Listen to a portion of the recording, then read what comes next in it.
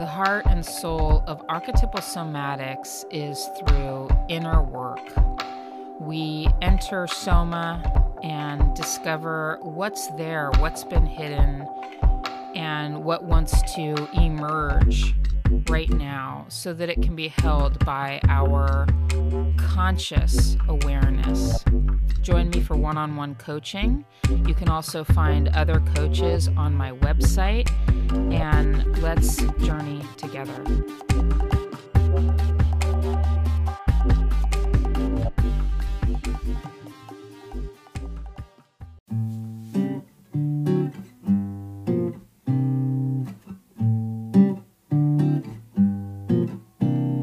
Hi, I'm Melissa Meter, and this is the Synchrosoma podcast. Remember to subscribe. Find me at Instagram at Synchrosoma. My email is synchrosoma@gmail.com, and on the web, synchrosoma.com.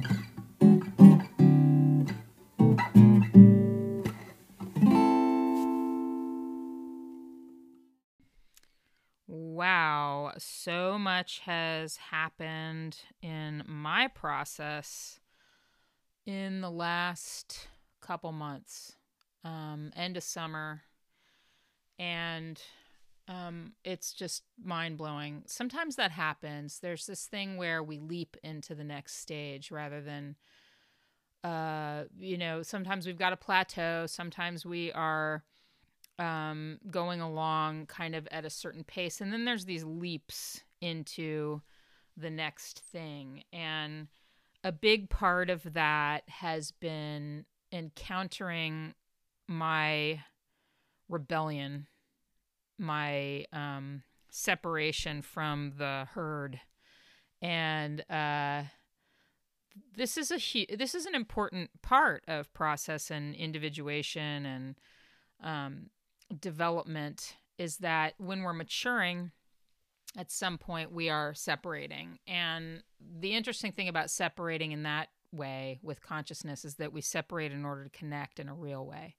So if we're just rebelling and separating and cutting ourselves off and making boundaries and talking about how the world is all a problem and, pointing out everything that's wrong with our people in our life, or thinking that way in a kind of judgmental way and feeling separate, it's an adolescent vibe. It's sort of like adolescent rebellion. When that grows up, what comes next is a mature version of sovereignty. And there's a lot of other stuff that goes with that. There's a lot of archetypal forces that we can call upon. This is, a lot of the stuff that I teach in my courses and trainings and how I work with clients is to kind of come to connect with get conscious about our forces, our archetypal forces, so that we can contain them rather than things acting in shadow. I mean, that's really the deal. And so I'm pleased to say that some of the conflict or inner incongruence is now pretty congruent and gelled, and there's not a lot of conflict. I feel like I'm, at least right now, having leapt into some new territory and done some deep underworld journeying and attending to some really old, outdated, crusty, dusty, insidious patterns, that there's a lot of movement. And that's the cool thing about leaping. The Ramayana keeps coming to mind of Hanuman leaping across the sea to Sri Lanka. He leapt, and there's a pose in yoga called Hanumanasana where we do the splits. And it's kind of like a great metaphor for gaining some sort of a attribute, gaining some sort of a skill, gaining some sort of the difficulty. It's a battle. It's a challenge. There's always a challenge that precedes this leaping forward in consciousness. And that's kind of, I feel like, where I'm at right in the moment. One of the ways we know we're kind of leaping into more of a mature version of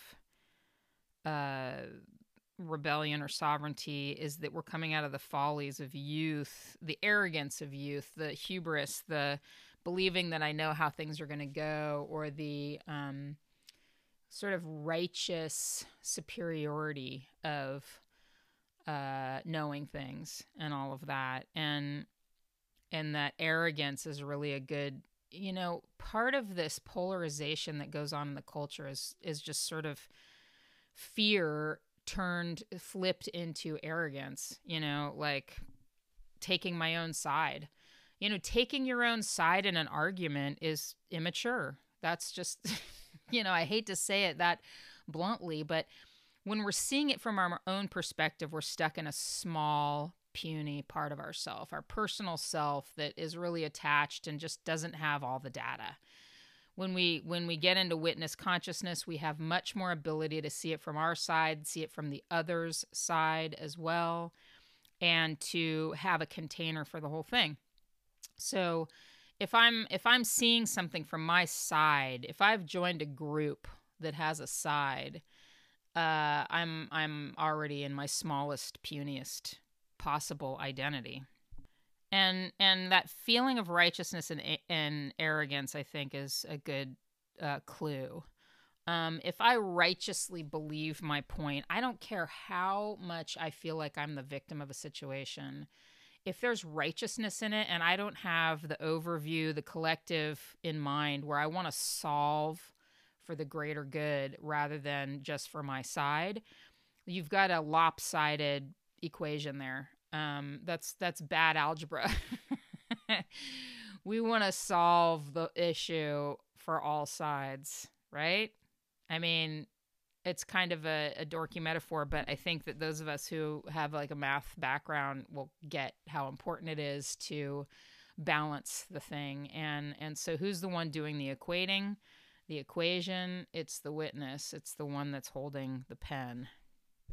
So back to the idea of mature sovereignty rather than rebellion. This to me is a lot like owning our greatness and star, our genius, really listening to our genius, which comes with a lot of challenges. I mean, most of us have been trained to be small and just go along with the status quo and do your 9 to 5 and get your retirement and die. I mean, that's really the main. I think there's a lot of us who do some version of that, but maybe there's some more creativity, or maybe I'll just, get comfortable enough and then I can start enjoying life. And if comfort is probably the biggest inhibitor to spiritual development. So if that's what you want, if you want to be comfortable, there's a great giant chair called a lazy boy that you kick back and it's all cozy and it snuggles you up. I call them practice caskets. It's a practice casket. It's get cozy in front of the TV, kick back and start practicing for being in a casket for, while you sort of slowly let the mind drip out through your toes, I guess, watching the news. So if you don't want to do that, if you want real spiritual growth, then you don't want comfort. You don't want to get cozy. You don't want to practice being in the casket. You want to, take a good long shavasana. That's the corpse pose. That's death practice. That's the death practice, something I also teach in my courses. This is something we want to get really friendly with, death. But we don't want to spend all day playing dead and dulling our senses and consciousness. We want to be playing life. So spiritual development is challenging, and there's pain to it. There doesn't have to be suffering, though. The suffering comes from the attitude towards the pain. I have so much experience with people in various kind of styles of psychological and physical pain. I've been able to see the difference. There's people that have almost no issues that suffer a lot, and then there's people that have tons of issues and tons of pain and they suffer very little. And the key here is what am I doing with this? Am I in a poor me? Am I in a victim place? Am I in a why me? Or am I in a okay, lots going on here. How do I work with this energy? How do I work with this sensation? How do I How do I attend to the parts of me that are freaking out or whatever? And that's the big difference. The attending. How am I attending? Am I containing the whole thing? Self and other. Self other in this case might be my physical pain. Is that, have I otherized that? Have I shoved it into shadow? Am I blaming it? Am I blaming my body? Am I blaming my work? Am I blaming my partner? Am I blaming my life in some way? My family, my history? Am I blaming? So when we stop doing that, all of these things become allies. And there's lots of episodes I've made about these exact subjects. How to turn something into an ally. Fear, I think I made an episode called Fear is an Ally, or something like that. But fear is one of the ones that in the pop world, like, get your mindset straight and overcome fear. This is like the opposite of what I'm teaching. I'm teaching to get your body set and get your body-mind up and running. And then instead of overcoming fear, have a conversation with fear. Like, listen to fear, because there's a lot of data in there why the fear is here, not the superficial stuff. Like, I'm afraid to, go out in public, but, or I'm afraid to be around this sort of person or something. This scares me. There's something underneath that the fear brings that you can't get from what you think it is. You have to be able to go into a liminal state to be able to find the real data. It's like a dream. Like, when you listen to a dream or look at it, depending on how you work with your dreams, when you are in the dream kind of interpretation vibe of it, it might be very confusing. And that's a good thing, because conscious mind will make stuff up about everything. So just like that, with our fear, with everything else, we want to be able to we really want to stop interpreting. We really want to start having a conversation with our energies, our waking dream, our sleeping dream. We want to be having a conversation. So if I think I know something, what this means, I have a pain, that means I have some sort of toxicity in my body and something bad happened to me, or, whatever, then I've kind of lost the journey. I want to be on the journey. I want to be learning the deeper layers. Have you ever had an experience that you've interpreted, and then later on in life, you get another interpretation that's way deeper and way more profound? It's like that. If I think I know something, if I, bring the gavel down and I've called my judgment on something, I've stopped learning from it. All of that is kind of that arrogant stuff of being in my puny self and with a small s, and casting, knowing on things, thinking I'm knowing things. So these episodes, they all come back to a very similar place, which is presence, witness consciousness, getting a bigger self, having my great self be the self that I really am. And the cool thing about the genius in us, the star, this is the star. This is why you were here. This is your unique star in the sky, amongst all the other unique stars. You are meant to have a certain frequency of light that you're emitting, and that is your work in the world. That is what you're here to do. And your personalized or customized issues and situation and dynamics and dream that you're in, waking dream that you're in, are all created specifically to fuel this star so that it will glow and feed and nurture and nourish yourself and all of those around you.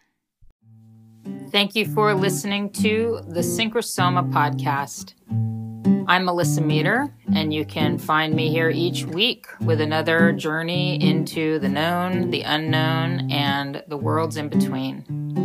If you'd like to get in touch and find out more about what I do, coaching and courses, contact me at synchrosoma@gmail.com, and you can find me on Instagram at synchrosoma. See you next time. Organically grown on Podcast Farm.